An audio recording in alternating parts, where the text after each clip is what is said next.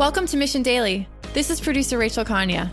Today, Chad sits down with Alex McCaw, co-founder and chief technology officer of Clearbit, a marketing data engine that combines public and private data sources to allow companies to truly understand their customers, identify future prospects, and personalize every single marketing and sales interaction. Alex's career path to CEO is unlike any other. He dropped out of high school at the age of 17 as an immigrant from the UK and was determined to become a successful self-taught programmer. He traveled to Southeast Asia, and during that time, he wrote 2 successful books about programming, catapulting his way into founding Clearbit in 2014. On this episode of Mission Daily, Alex discusses his path to founding Clearbit, his philosophy of building a fun culture within his company, and the importance of keeping your employees happy and motivated. Mission Daily is created by our team at mission.org.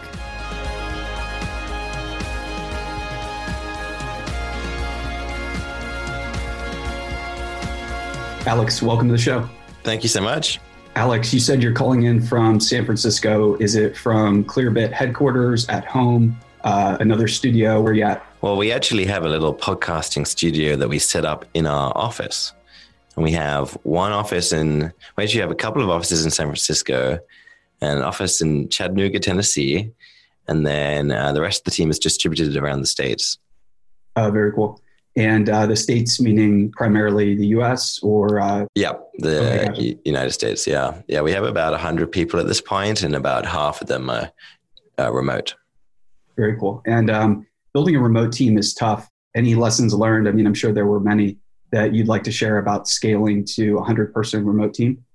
Yeah, I'm not sure we have quite got it dialed in yet. I think it's an area of improvement for us. I mean, I definitely have some tips, like, make sure all the conferencing equipment is incredible, I think people feel a little left out sometimes when they're remote. They don't know quite when to interject in the conversation.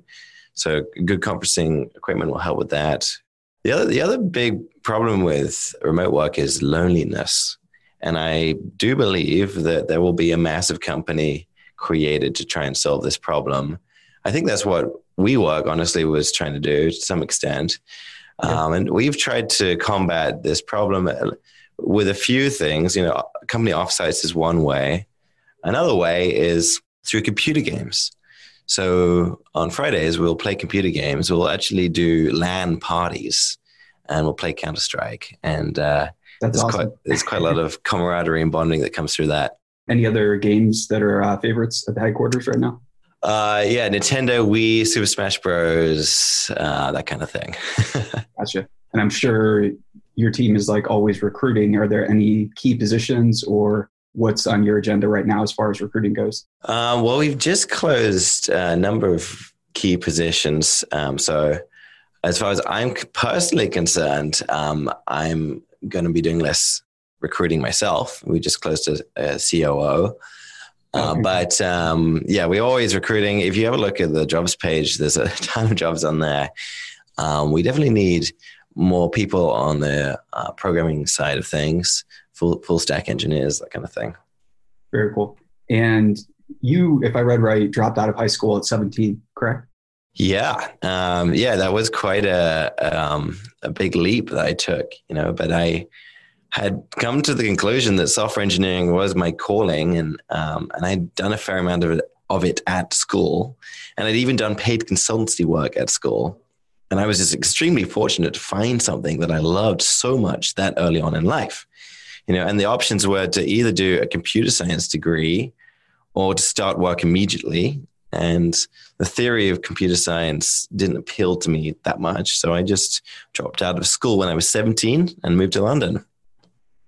And where did you drop out? What was that school? And could you kind of set the scene for the culture of the area? Oh, golly. Well, the school was a tiny little boarding school called King's Bruton in Somerset. This is the English countryside. And it was a pretty unacademic school, and I was largely left to my own devices, which was great because I just started programming. I feel like if I had gone to... You mean you don't like constant adult supervision? Yeah, I do not. My dorm room was at the back of a broom closet, and for many terms, the housemaster didn't even know that it existed. It was just me and a friend of mine in there. And so I just got to go to my own devices. I could just program all day and no one would bother me. Very cool. I'm curious, on those days where you get to program all day, do you think that many other people get to find something like that? Or would you encourage people that find a passion or an obsession like that to explore it? And if so, how do you kind of explore it in a safe way so that it becomes kind of like a healthy addiction and not a hurtful one? If you are lucky enough to find something that you love that much early on in life and you can get paid for it, just go ahead and do it, I think. Sure. Yeah. You don't need anyone's permission. What's lovely about computer programming is there are no gatekeepers. You don't have to have a degree. You can just get started from your bedroom or from your dormitory or wherever it is. And no one needs to know on the other side. I was doing paid consultancy. They had no idea that it was a 15-year-old on the other side of it. Yeah. And I think that's an interesting point as well, because would you agree with the statement that there is pretty intense ageism in our culture in terms of like face-to-face interactions? Like in terms of young ageism, yeah, maybe. I don't know. I was always given... Because the financial angle is what I always struggle with, right? Because, you just mentioned that being behind the computer helped you do that. And I was just thinking of how difficult it is to do those things in person if you are a young person. So you show up in London. Do you have money in your pocket? I assume you're 17, on the verge of turning 18. What's that experience like, and how did you build up from ground zero there? Well, I had been doing a lot of open source work at school, and that work had elevated me to a certain degree. And that was enough for me to get an internship in London and then a proper job. And I joined a company called Revu. That was one of the first Ruby shops in London, the first companies ever to use Ruby. And I feel kind of sorry for that company because I made all of my mistakes, or many mistakes at least, at that company and learned how to code. And they were very patient with me, and there was a fantastic team. And then I worked at various companies in London. I even tried starting my own companies. And then I went on a brief stint to the States. And that was enough to convince me that I wanted to move there forever. So you did the brief stint to the States. Where'd you go? And can you set the stage there? What led you there? And why did that experience kind of lead you to come here? Well, I went to San Francisco for 3 months. And again, I worked on another failed startup. I have many, many failed startups in my history. And but what came out of that was a real love for the city and the people in it. And I realized that this was the epicenter of technology. And I needed to be there if I was going to achieve anything. And the problem was that I didn't have any qualifications. And that's not a problem when it comes to getting jobs. No one cares about that in San Francisco. But the US government does care about that. And so I had an extremely hard time figuring out how to get a visa. So a friend of mine is struggling with that process right now. Is there really any solution for that right now? Because it seems to be such a murky world that I wonder, why is it that talented people are not allowed to work here? Because that's what we continue to say. What are your thoughts on the system?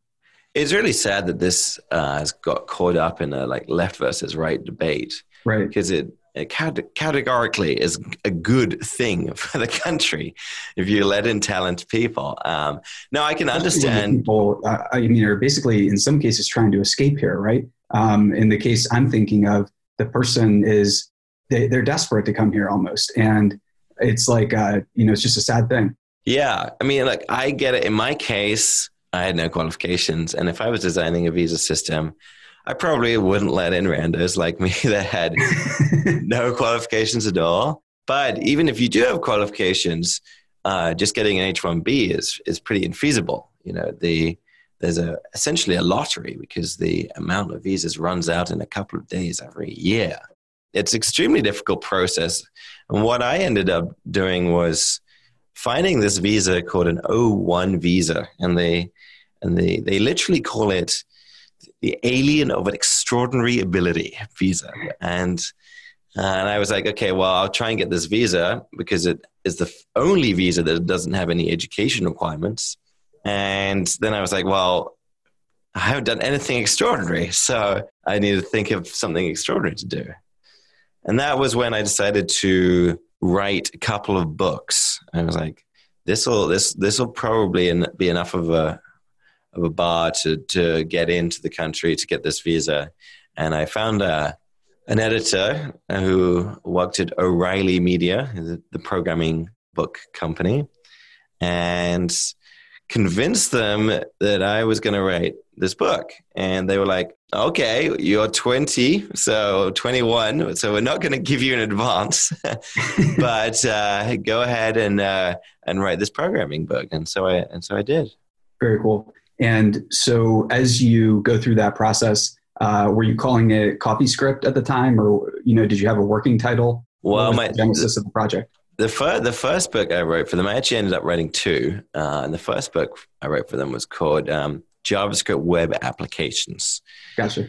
And this was a book that I'd wanted to exist for a long time. I'd been doing a lot of work in JavaScript and also on the back end in Ruby. And it occurred to me that there was really a lot of missing frameworks and patterns on the client side.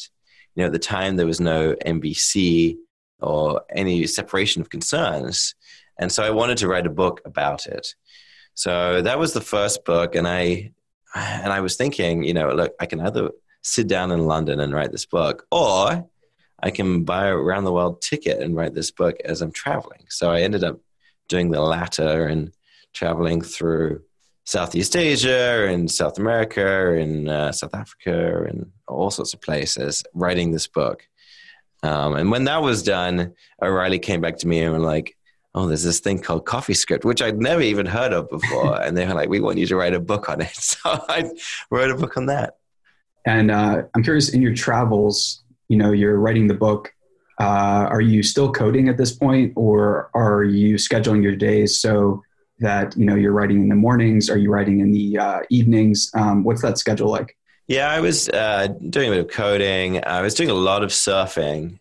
So I would kind of write in between, those activities.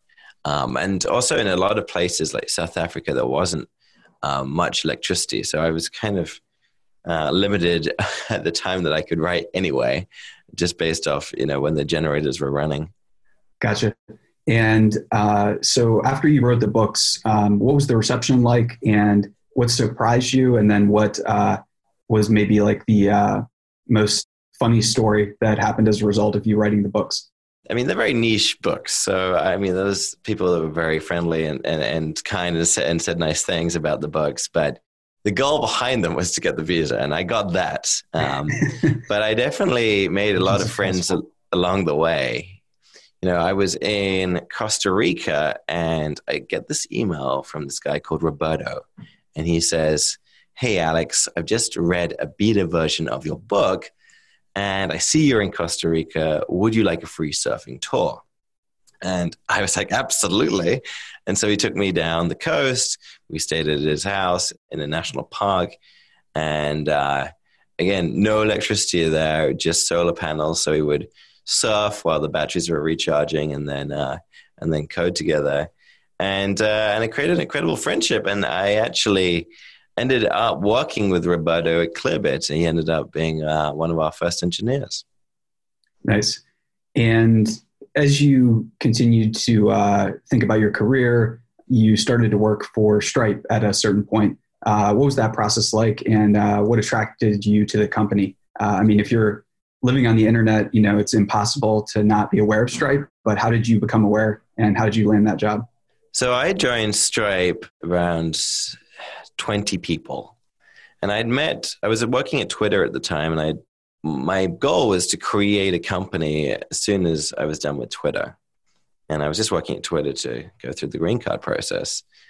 And I met John Collison at a party, and we really hit it off. We got chatting, and it was clear to me that Stripe was going places. It was a very obviously going to be a very successful company. I did not realize it was going to be as successful as it has been today, honestly, but it was clear it was going to be successful. And one of the indications was when I was walking around the office, the early team, the first 15 people there, most of them were multimillionaires. They did not have to work. And the fact that they were working on someone else's idea was quite incredible to me. Yeah, that's fascinating. And had you been in an environment like that before, or did you just start to piece together that, okay, this isn't just a rare occurrence, it's something that happens, once in a decade type thing?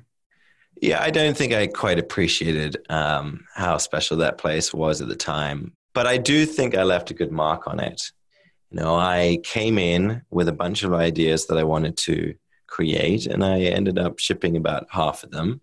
The checkout, for example, the Stripe checkout was something that I came up with and built at Stripe. And the idea behind that was that most people's checkout flows suck.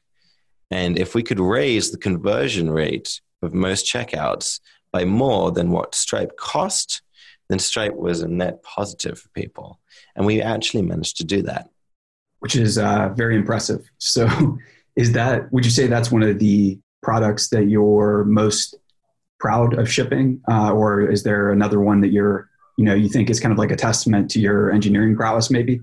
Outside of Clearbit, the example you mentioned was, but just, any others? I did the iOS libraries at Stripe as well. It's kind of crazy. There was no mobile libraries at the time.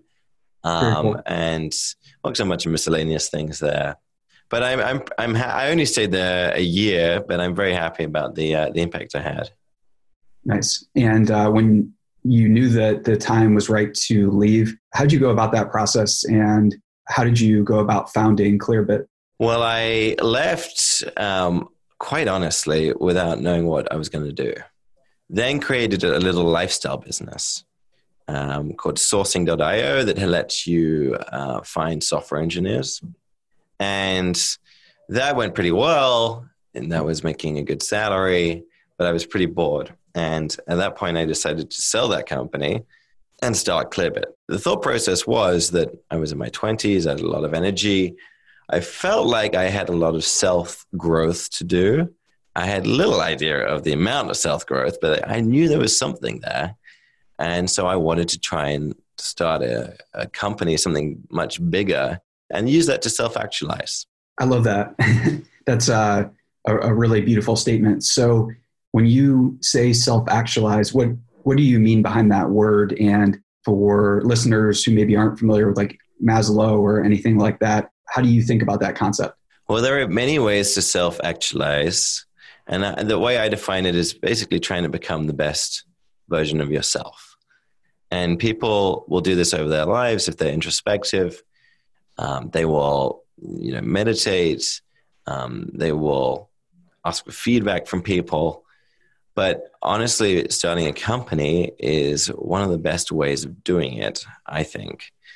I agree. So it really, really pushes you to your extremes, and you have to evolve and learn and be creative and improve. When you are running a 100-person company, that is a huge responsibility to the people that work there, and you have to be a good leader to them. And so it really forces you to emotionally mature. And that one of the best things I ever did at Clearbit was set up this feedback safe environment and create this virtuous cycle where people felt like it was safe to give me feedback and vice versa. And that was one of the best things I ever did, that really showed me some of the blind spots that I had. And I would not be the person today had I not done that.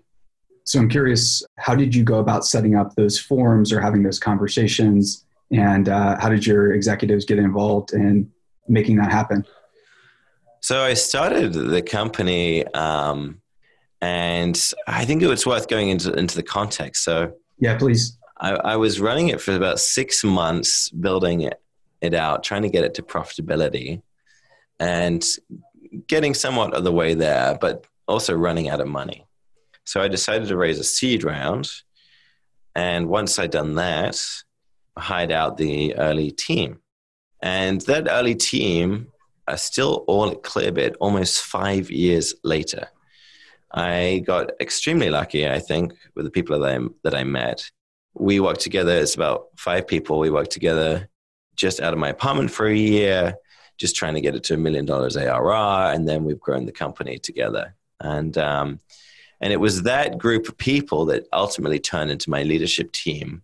And just being able to be vulnerable in front of a special group of people helped me be more vulnerable in general. But I needed that group of people that I really trusted to essentially act as or my co-founders that I could really talk about my hopes, fears, and desires in front of, and then set up this agreement of feedback where they would give me feedback and I would give them feedback, and we actually do it in our one-on-ones weekly.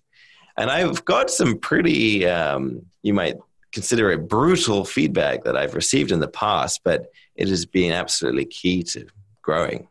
So when you get that brutal feedback and your brain and your body start to go into fight or flight or defensive mode or whatever, how do you ensure or try to ensure that you don't take immediate action during that time and you just like process it fully before you respond? Oh, that's a great question. So we actually have a whole format for giving and receiving feedback. And there's a way that you can give feedback that doesn't invoke the lizard brain. And you just talk about your own truths. So you say, when you did XYZ, something that a camera would record, some fact, when you did XYZ, I felt emotion because the story in my head was da-da-da-da. Does that make sense? Because all of that's inarguable. You know, you can't say to someone, no, you didn't feel that emotion, or no, that's not the story in your head. Well, yeah, I mean, starting with the fact is very, very important because memory can be a challenging thing for different people who are experiencing different emotions. And there's that making sure that both parties are on the same page with a fact seems like a great way to start. Right. Yeah. There's a whole book about this called Nonviolent Communication that we based our feedback system off. And then we also have another book called The 15 Commitments of Conscious Leadership. And we ask everyone who joins the company to read this book. And this also gives us another framework to really process feedback, and also tons of other ways of interacting. It's really helps us locate ourselves. You know, a big part of emotional maturity is being like, oh, I'm angry. Why am I angry? And following that thread rather than immediately reacting. And I think following that thread is something that's everyone listening knows that they're following some type of thread right now, where, you know, whether it's at work or in their personal lives or anything like that. So are there any stories you can share about times in your life where you've, you know, followed that thread and what that journey or what that story has been like for you? Yeah, well, I can give you an example of a particularly tough feedback to receive that I got from my COO at the time, Luke Whiting, who told me, he sat me down and he was like, Alex, you suck at public speaking. You know, every morning you drone on in the all hands, or every Monday morning, and it's hurting the company. It's demoralizing, and it's going to hurt us even more as we grow. Damn. And that was pretty tough. But I realized that Luke told me that because he loved me. Yeah, you know, it's tough to tell, you know, your boss, a CEO, that he sucks at something that a CEO should be good at. But I think part of the reason that it was so painful was because I knew it was true. I secretly knew it was true. And so what I did after receiving that feedback was I got a speech coach And I've been working with him, and I'm not going to stop until I'm great at public speaking. And how many sessions have you had with the speech coach, and how's that gone? I've had 2 sessions with him, and I've got 2 more in the coming weeks. It's going extremely well. I wish I'd done it a lot earlier. Honestly, if anyone wants an intro, then find my contact details and email me, and I'll introduce you. I've introduced this guy to a ton of other CEOs who he's really helped. So it's just a very important skill, I think. You have these ideas, and you think they're going to be helpful to other people, to your team. You need to get people thinking and focusing on the ideas and not the delivery.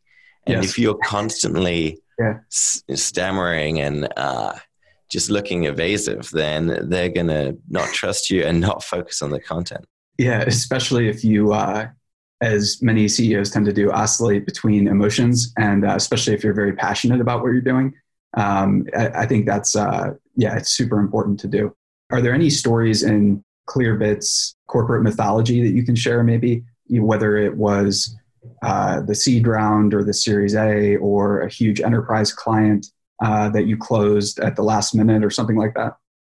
Oh, man, I do remember when we were in an offsite once, and I ran the tests, and I forgot that I'd put production NVAR in my testing environment, which was a very silly thing to do. And I dropped the whole users table. So, and we scrambled to get it back up, But that happened on a weekend, and no one complained. So I'm not sure if that's a good or a bad thing. Well played. And so I'm curious as well, if you don't mind sharing, why did you choose to go with one investor for your Series A when many people right now are doing, trying to work with 3 firms at once? And, you do have elite investors that are very interested right now in taking an entire Series A. Do you feel that's a good long-term partnership strategy? What was your thought process there? Well, we actually went with 3 investors. And so the last round we raised was 15 million, and that was 4 years in. And for the last 4 years, we're being cash flow positive. Congrats. And not easy. Yeah, thank you. And we thought we wouldn't raise again, but ultimately we decided to, because we felt, investment and VC is just another tool. And if it makes sense, it makes sense. And we just felt like we were compromising on some of our plans, and we wanted a bit of extra cash to try and realize everything we wanted to do. And so we ended up raising a pretty unconventional A round from some great investors that I love working with. When it comes to raising, the advice I give any entrepreneurs listening to this is, for the seed, definitely raise on a safe. And a priced round will cost you $40,000. So raise on a safe and just put it behind you. And realize that the cap is usually the valuation. And pick a reasonable cap, not too low, not too high. And don't raise more than a couple of million, because the early rounds are very dilutive. And then stick that behind you. And then for the A, you can then do a priced round if you want.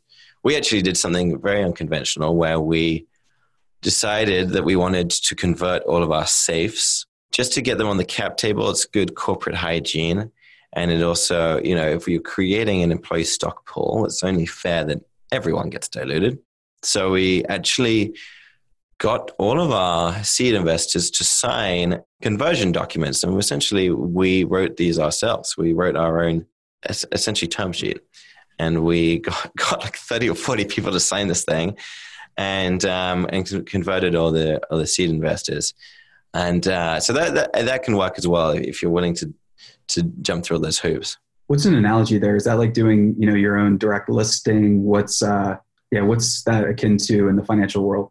Kind of. It's a little ballsy. I think it's a great idea, because the terms that you use for the seed round, or whatever the last round was, are generally used as the basis for negotiation for the next round. Sure. So if you write them yourself, that's always a good place to start. But yeah, I don't know if there's another analogy with the public markets. Well, it seems like doing that, you mentioned that it was ballsy, which it is, but it's also seems pretty courteous, right? Or, I mean, how did the investors can you share any of their reactions when you did this? Because, I mean, we're at a point where, we did a SAFE and now we're very cash flow positive and we don't need to take equity investment and we have loan offers and everything. And I don't want our first SAFE investors to feel, slighted. And I also want to make sure because they're very accomplished. So one was a partner at Founders Fund and then another was at Sequoia Scouts. I want to make sure that the investment goes on the books as being, really positive. So that's just like full disclosure, kind of like what we're struggling with. So I'd love to hear your thought process behind that. Yeah, well, everyone's actually aligned with this. Like the investors want to get on the cap table. They get a lot more protections. B, the LPs don't even understand what a SAFE is. So it is when they're on the cap table, they can actually claim that they own a bit of the company. So I would just do the same thing that we did. Just I'm sure they'd be happy to sign and convert their shares or their SAFE into shares. That's a great idea. Yeah. And are you using Carta or what type of management software? Yep, Carta. Sure. So any other big enterprise clients or maybe customer success stories you can share that you've achieved in I think multi-year partnership stories are always fun. So have there been any key clients that have been there since the beginning with you? Well, we're not an enterprise company. So, the largest deal we have is... Oh, gotcha. I keep saying I'm kind of obsessed with enterprise. Sorry. The largest deal we have... That's a great place. Yeah. Yeah. It's maybe like $300,000, $400,000. So it's not really an enterprise land. Sure. I generally stick out of the go-to-market stuff just because it's not my forte. I spend the majority of my time... in the early days, it was a lot of engineering and product work. And these days, it's a lot of management training and thinking about the future. And you might ask yourself, Alex, why are you spending so much time on management training? Isn't that something you should delegate? I just think it's the way that we scale the company and keep it as happy as it is. We have remarkably low attrition. When we ask our employees, how happy they are out of 10, the average is 8.5 to 9. That's pretty solid. Which is incredible. And so my job is to just maintain that as we grow. And how do you do that? Well, I think the answer is great management. I think management is just sorely uninvested in most companies, which is, I think, such a shame because there's such a huge point of leverage. So are you and your management team reading the same books? Or is there like an e-learning system you have at your company? Are you having offsites every month? What are you doing there? Yeah. So the first book that we ask everyone to read, not just managers, is that 15 Commitments on Conscious Leadership. And that gives you a framework for curiosity, trying to search for the truth rather than tied to being right all the time. So that's like the framework, the bedrock. And then we build on top of that. There's a book called The Great CEO Within, and it's by my exec coach called Matt Mashari. And this book is mostly geared towards CEOs and entrepreneurs and leaders, but it details how to build a company, how to give and receive feedback, how to put all these processes in the company to scale the company up. And so that's another resource we use. I've been helping finish that book actually, and it's going to come out soon. It's a Google Doc right now, so you can find it online for free, but it's going to be in the Kindle by the end of the year. And then the last resource we have is the Management Handbook. And this is something that I've been writing the last year. It is also something that we are going to publish for free online. And this details all our best practices around management. In terms of managers or capital allocators, let's expand it there, who inspire you, is there anyone that you would say is maybe not go so far as to say heroic, but whether it's like Bezos or Buffett or Gates or any traditional ones, or maybe some untraditional ones but I'm curious, who are your kind of business inspirations? That's a good question. A business inspiration for me has always been Richard Branson, and I actually met him recently at a music festival, and I tried to keep my cool, but I could not. But I just love the way that he has fun. These companies, you're still allowed to do, right? Like Silicon Valley kind of thinks that is like illegal or something. I know, people are so serious. Yeah. But at the end of the day, this is just a B2B SaaS company, This could be really, really boring if we let it get boring. So we just have to learn how to have fun. No, exactly. And so how do you as a leader do that inside your company culture? How do you make sure that fun is happening in a way where it's not forced fun, because nobody likes forced fun, but people like fun that is organic and kind of playful. So how do you create a culture and kind of keep tabs on that? Well, I set a good example. So people look to you to gauge like how silly they can be, for better for worse. Right. So, for our Halloween party, I dressed up as Ariel, and, so that's all. It's got to be as ridiculous as possible. Did you move, or did you have that? Did you have to lay in people like fed you grapes or something? I had a full like fish costume on and bra and everything. So, nice. It was it was funny. And then this at an office Halloween party, or was this like outside of work? Yeah, this is office Halloween party. Okay. But yeah, that's brave. So parties are one way, but we all do all sorts of fun things. Like we did a Russian River float the other day, where we took the company there. Our offsites are fun. We've took the whole company to Tulum twice. Previous offsites has been Costa Rica and a few other places. I told you about the computer games. We play those things. I DJ on Fridays. We do Boozy Fridays, where we actually have in-house chefs who are just incredible, and so they'll put together a cocktail, and I'll DJ in the Friday afternoons. So there's tons of these little things that one does to try and make things a bit more fun. Yeah, I mean, that sounds pretty awesome. I'm curious, what about when it comes to DJing, what's your, do you have a stage name, and do you have any, what are you, I don't even know what to say. What are you spinning right now, or what are you listening to? Wow. Okay. So this is kind of embarrassing, but my stage name is DJ Rose. And that's not embarrassing. That hasn't been taken, right? That was still open. It's bizarre, but no one had taken it. It sounds like that. I mean, and that's so incredible. Yeah. You have an agent? I don't have an agent. Okay. No, but I do like Rose. And so that's why I was called DJ Rose. And that's awesome. Have a SoundCloud. You can go and check it out. And I do a lot of recordings in the evenings, and it's a way for me to relax and unwind. It's a little deep house.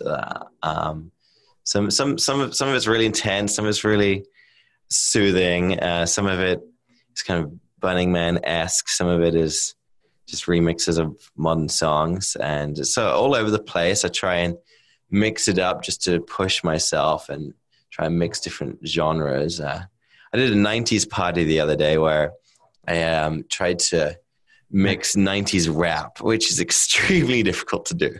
The 90s were solid. When it comes to 90s rap, are you East Coast, West Coast, or are you all over?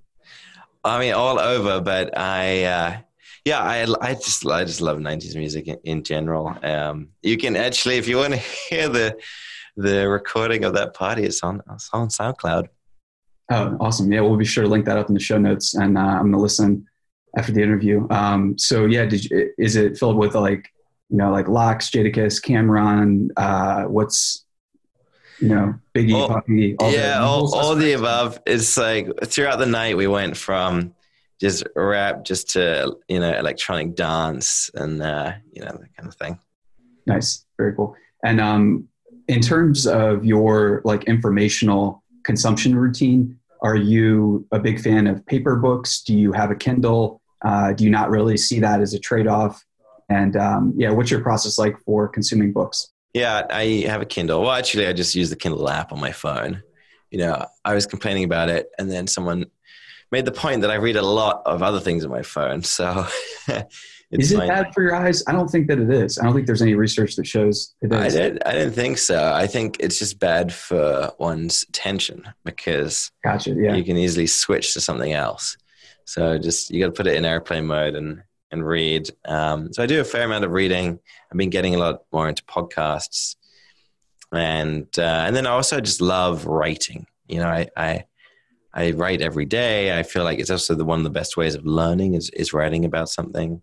So I have a blog that I occasionally update, but I also do a lot of writing internally, a lot of announcements and explanations to the whole company as to why we're building these things or what we've achieved, that kind of thing. And when you're scheduling your writing time, is that something that is flexible, or is that something you always like to have at the same time, same place every day? Oh, it's flexible. I try and keep my schedule fairly open. I don't meet outside people generally. I pretty much just meet candidates, and I don't really take outside meetings. And I certainly don't meet investors because that's just a waste of time. And so I have large bits of my day open, which I use writing and thinking. So when you're thinking, do you like to get a thought on paper a lot, very quickly, or do you like to maybe like file your thoughts? Are you a fan of memory systems like the Memory Palace? Do you feel an urge basically to write down your thoughts?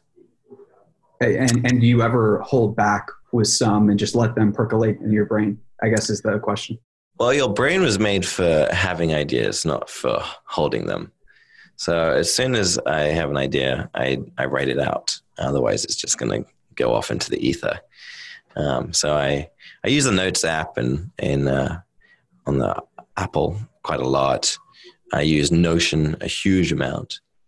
And I use Subtle, svbtle.com to blog. Is there an optimal essay length that you've found, or that maybe an optimal essay length, meaning one that you both love to create and that the audience loves and that is also evergreen, if that makes sense? Well, optimal is as short as possible to get an idea across. But if anyone is looking for good advice around essay writing, I would point them towards Paul Graham, who I think is one of the best writers in the world. And he actually wrote an essay about essay writing, and it changed my whole approach to how to write. So what was the before writing like, and what was the after writing like? Well, when you are taught to write in high school, for some reason, it's associated with English classes, and which is crazy because essay writing is not, specific to studying, Charles Dickens or whatever it is. It's you can write essays about everything. And then the way they teach you to write essays is you have introduction, which kind of states the points, the main argument you're making. And then you have point 1, point 2, point 3, and then the conclusion, which kind of just repeats the introduction. And the way that Paul Graham writes is he writes like a meander.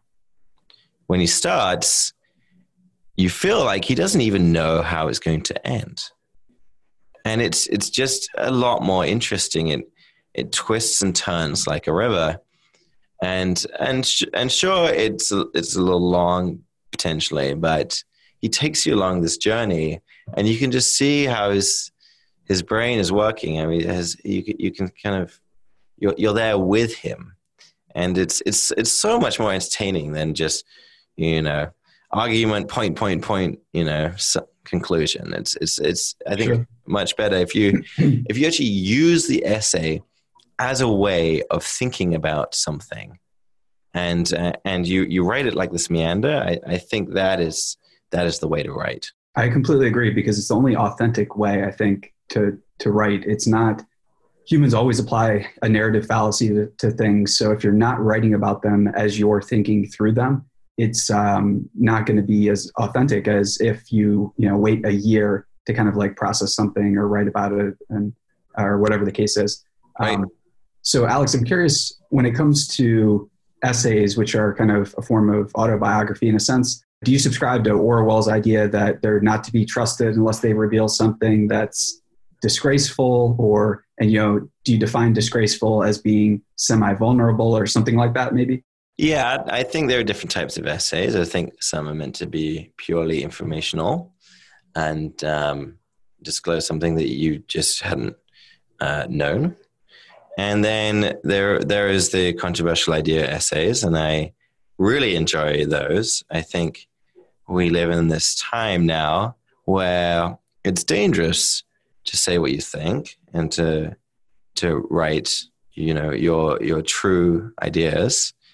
And that's a shame, we have this culture of public shaming these days where you publicly shame people that have viewpoints that are abhorrent to yours or opposed to yours.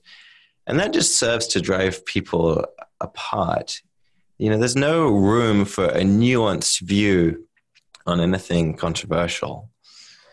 It's got to be black or white. It's got to be right or left, right so or wrong. Which is so, it's always sad to watch, right? Because I feel like it's hard to even sometimes like return home, or it's really hard to see people who are caught up in that and can't seem to get out.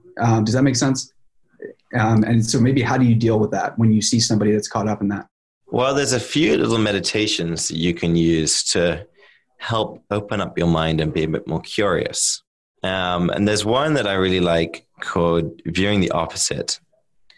And it's this simple. How could the opposite be true? And just thinking about and creating arguments in your head about how the opposite could be true of certain viewpoint you have. Sure. When the Wright brothers, when they were arguing, they would often take each other's sides. Like they would switch sides and argue the other person's point. And then you really get to sit in someone's shoes, and you're less tied to being personally right. This is the problem that we have all the time. People will launch into an argument and they want to be right. They're not curious. They don't want to learn. And so little meditations like, how could the opposite be true? I think are a good way of turning that around. Wise words. Alex, thank you so much for being generous with your time. This has been a blast. I hope everyone listening has learned a lot. I know I have. Is there any final thought or maybe a vision you could share, right, about what the next 10 years of Clearbit and your life are going to look like, or hopefully look like? Well, that's a good question. And honestly, I have no idea what the next 10 years are going to look like. Like with the company, we just launched a major new product called Clearbit X. And so the short-term goals are to, convert the leads from the launch. And there was a lot more than we anticipated. So we are kind of dealing with all that. And of course, longer term, we have product goals and larger revenue ambitions. Every company does. However, that's what we do. That's not why we do it. Longer term, we want to create a shining example that it's possible to lead a company with love and vulnerability, and that conscious leadership works. I love it. Alex, thanks so much. And everyone listening, we'll see you next time. Thanks so much. Mission Daily and all of our podcasts are created with love by our team at mission.org. We own and operate a network of podcasts and a brand and story studio designed to accelerate learning. Our clients include companies like Salesforce, they're a customer times 5, Twilio, and Katera, who work with us because we produce results. To learn more and get our case studies, check out mission.org/studios. If you're tired of media and news that promotes fear, uncertainty, and doubt, and if you want an antidote to all that chaos, you're at the right place. Subscribe here and to our daily newsletter at mission.org. Each morning, you'll get a newsletter that will help you start your morning and your day off right.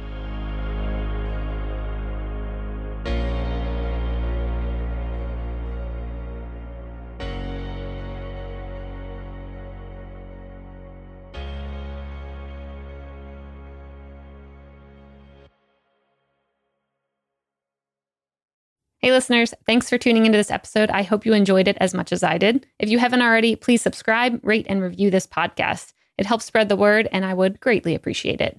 See you next time.